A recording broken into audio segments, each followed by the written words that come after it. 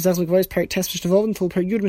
Mishnah has continued to talk about what would be considered a chatzitza, something that blocks a part of the surface of the item or person who is being immersed in the mikveh, such that the immersion will not bring about a purification. Al habegodim mitzad echad ein chaytzeitz. Dirt or something similar to that which is on a person's clothes on one side, meaning it hasn't managed to penetrate through to the other side of the item of clothing, so it's only a small piece of dirt, that would not be considered a chatzitza, because in general it doesn't disturb people so much, and they would be happy to wear those clothes without removing the piece of dirt. However, if this manages to penetrate through, it's a deeper level of dirt, or a deeper stain, such that it goes mishnei tzadin from two sides, meaning it manages to go through to the other side, chaytzeitz, that would be considered a chatzitza, because people generally, that does disturb them, and they wouldn't wear the clothes without first removing them. And the general rule is that anything that somebody does not want to be there, and he's eventually going to remove it,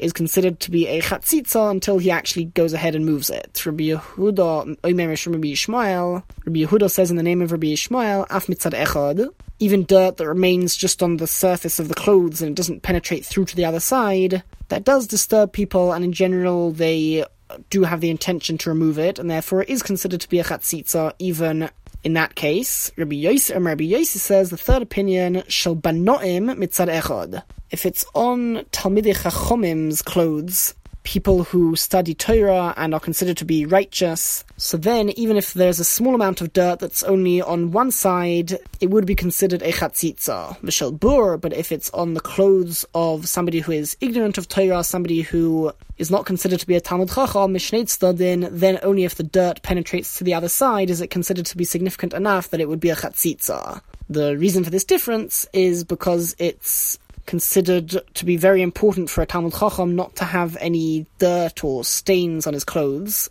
to the extent that the Gemara says a surprising statement that any Talmud Chacham who has a stain on his clothes is chayav misa, he's liable to the death penalty by the hands of Hashem. It's very severe for somebody of such a position to have stains on his clothes, for his external appearance to not fit with that which he represents. Either way, because of this, the reality is that he's going to be more particular about the dirt that is on his clothes, and therefore it's more likely to be a chatzitza, even if it's only on one side on the surface of his clothes. Mishnah Zayin, mit pachas shel zaposin, an apron which is used by people who deal with pitch or tar, v'shel yotzrim, or potters who make things out of clay, v'shel mefasle elonis, or people who cut down trees or cut the branches of trees, ein chaytzin. The dirt that is on them will not be considered a chatzitza, because they don't care if the aprons are dirty, because naturally they get very dirty anyway. Rabbi Yehuda says, Afshal kayotzin kayetzivahen, even the aprons used by people who spread out fruit for them to be able to be left to dry, although this doesn't necessarily make them dirty, in general it does end up making them dirty, and they are not disturbed by having some more dirt on their aprons, and therefore it isn't a chatzitza. Zeh klal, this is the rule, like the Mishnah told us earlier on with regards to chatzitza on a person's body. The same rule applies for a chatzitza on different items. Kol ha'makpid, anything that the owner of the item is particular about, and he has the intention to remove it later on, chaytzeitz, as long as that is present on the surface of the item, it would be considered a chatzitza. V'she'einu makpid, but if he is not particular, he doesn't really care about it being there, then it's not considered to be significant enough to make a blockage, and einu chaytzeitz, it would not be considered a chatzitza, and if the item was dipped into the mikveh like that, it would be purified. It's important to remember that, like we mentioned a couple of times already, midoraisa, according to the Torah, there's an additional thing that is necessary for it to be considered a chatzitza, and that is that it covers the majority of the surface. However, midrabanan, even if either it covers the majority or the person is particular about it being there and he's going to remove it, even if only just one of those two factors exist, it would be considered a chatzitza. Whereas midoraisa, according to the Torah, both factors are needed for it to be considered a chatzitza. In general, items that are made up of different parts that are stuck to each other, as long as it always stays like that, and it's not that somebody takes apart the parts when he's not using it,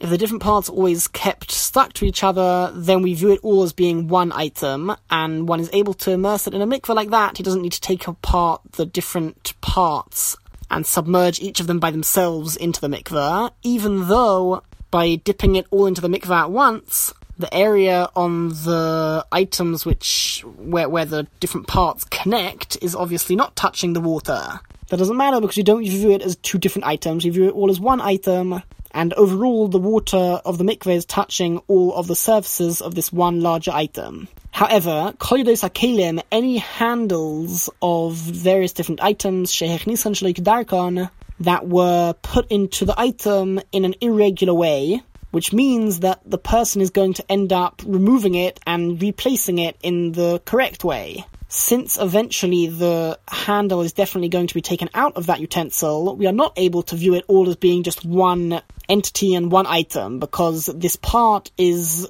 going to be taken off, it's going to be repositioned. And since that is the case, so we view the different parts as being separate, and that would create the problem of a chatzitza, because the area where the two parts are stuck to each other, that particular area is not touching the water of the mikveh. A similar example would be Nisan Kedarkon V'le Merkon, if the handle was placed in the correct position, in the regular position, but they didn't finish it off and it's going to end up being repositioned slightly or stuck deeper into the item. Either way, it's not in a permanent position right now, and therefore we are forced to view the different parts separately. Or even if Oisha Merkon, he did finish it and he put the handle in as it should be and completed that whole process, but V'nishbaru, the handle broke to a certain extent, and because of that the person is going to end up replacing it. And because of that we can't view it all as just being one, because this part is going to be removed and replaced with something else. And because of that, the Mishnah says, these handles would be considered a chatzitza for the rest of the item. You would need to take out the handle, and only then would you be able to purify the rest of the utensil. Continues the Mishnah. Often if there is a container with a quite narrow opening, and it's placed in the mikveh upside down, like the Mishnah describes, klishet bila derech piv, such a utensil that somebody dipped upside down, with the opening of the container being face downwards, ki'ilu lo toval, says the Mishnah, it's as if he didn't dip it into the mikveh at all, because the water is not going to end up touching all of the inside surface of that utensil. The way that it works, if it's positioned in that way, is that the air inside of the container prevents all of the water from getting in, and because of the pressure based on the positioning of that container, and so you need to tip it to the side or put it upside down in order to ensure that all of the water would enter into the container, such that the water mikveh will be touching all of the outside and the inside surface of the container. Hitbiloi kedarka, if somebody dips a container the right way around into the mikveh, but below Zibiris, he does so without the narrow neck at the top of this container. We're talking about quite a tall container, or at least this narrow neck is quite tall, such that it's above the surface of the water. So obviously the item is not going to be purified. None of it's going to be purified, because unless the water of the mikveh is touching every single part of the surface of the container at the same time, none of it is purified. So the Mishnah says that Adshiyatenu al tzidoi, only if he tips it over to its side, such that this neck of the utensil will be inside of the mikveh at the same time as the main body of the container of the utensil, only then will it be able to be purified in the mikveh. A container, some kind of bottle, which is narrow at the top and the bottom, but it's wider in the middle. Eino tohar, it can't be purified in the mikveh just by dipping it into the mikveh straight, adshiyatenu al tzidoi, unless he tips it over to its side, and thereby allows the water to enter into all of the wider middle part of the bottle, of the container. Because if it's not done like that, then there's going to be some air pockets inside of this utensil, and the water won't reach there. So the way that you position the item as you dip it into the mikveh must be such that the water will definitely touch all of the surfaces, even all of the inside surfaces. Now the Mishnah talks about Saloichis Shapiha Shoikea, a type of jug or bottle whose mouth, the opening, sinks and bends inwards at the top. This can be shown on the diagram for this Mishnah. at the top of the bottle, the rim itself sort of bends downwards into the inside of the bottle, extending a few centimeters downwards into the bottle, such that there is an area now in the inside of the bottle at the top, in between the rim, which extends downwards into the actual bottle, and the wall of the bottle itself. And it's pretty difficult to allow the water of the mikveh to touch that area in between the rim and the wall of the bottle itself. So much so that the Mishnah says, Eina tahira, it cannot be purified ad she'inakveno mitzida, unless you actually make a hole on the side in the wall of the bottle so that the water can go through there. And likewise, kalmorin hedyotos, inkwells which are used by regular people as opposed to scribes who are professionals, Eina tahira, that can also not be purified until or unless you make a hole in the side. The inkwell had a very similar form, just that it was much lower, but it also had the rim going inwards and downwards into the inside of the container, the inkwell, such that you were left with this area in between the rim and the wall and the inside of the inkwell, which the water wouldn't get to unless you made a hole in the side. And the Mishnah notes that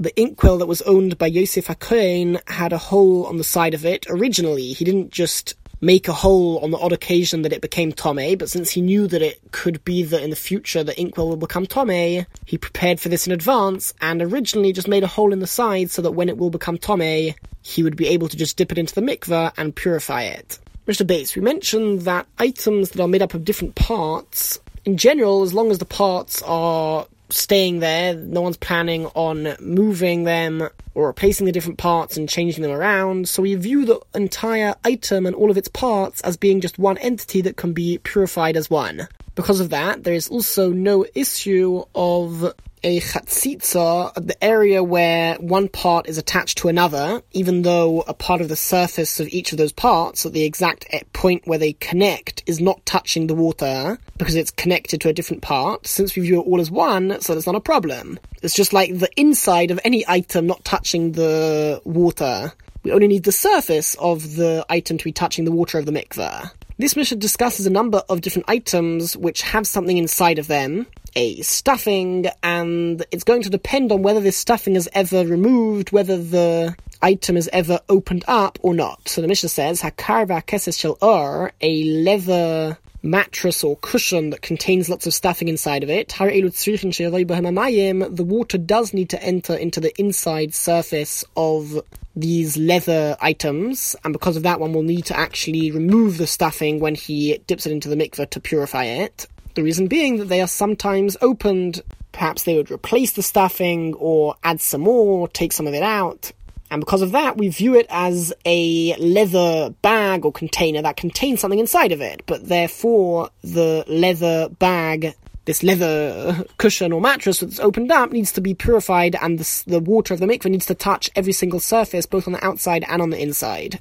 On the other hand, keses agula, literally a round pillow or cushion that is used by important officers. The more upper class would use it as a kind of pillow, and this was rarely opened. It wasn't really ever opened. The hakadur, a ball that has been sewn together with some stuffing inside of it, that's never opened up. The ha'imum, a form of a foot that is essentially stuffed and was used by shoemakers to make shoes on top of it. The komea, an amulet that contained a piece of parchment or possibly something else, different herbs, and it was sewn up. The tefillah, this refers to the box of the tefillin. All of these things, if they became tomei and they are being purified, we do not need the water to enter into the inside surface of these different items because they are never opened up. Since they are never opened up, we view it as a solid item, not as an item that that is essentially a container with something inside of it. We look at it all as being one solid item,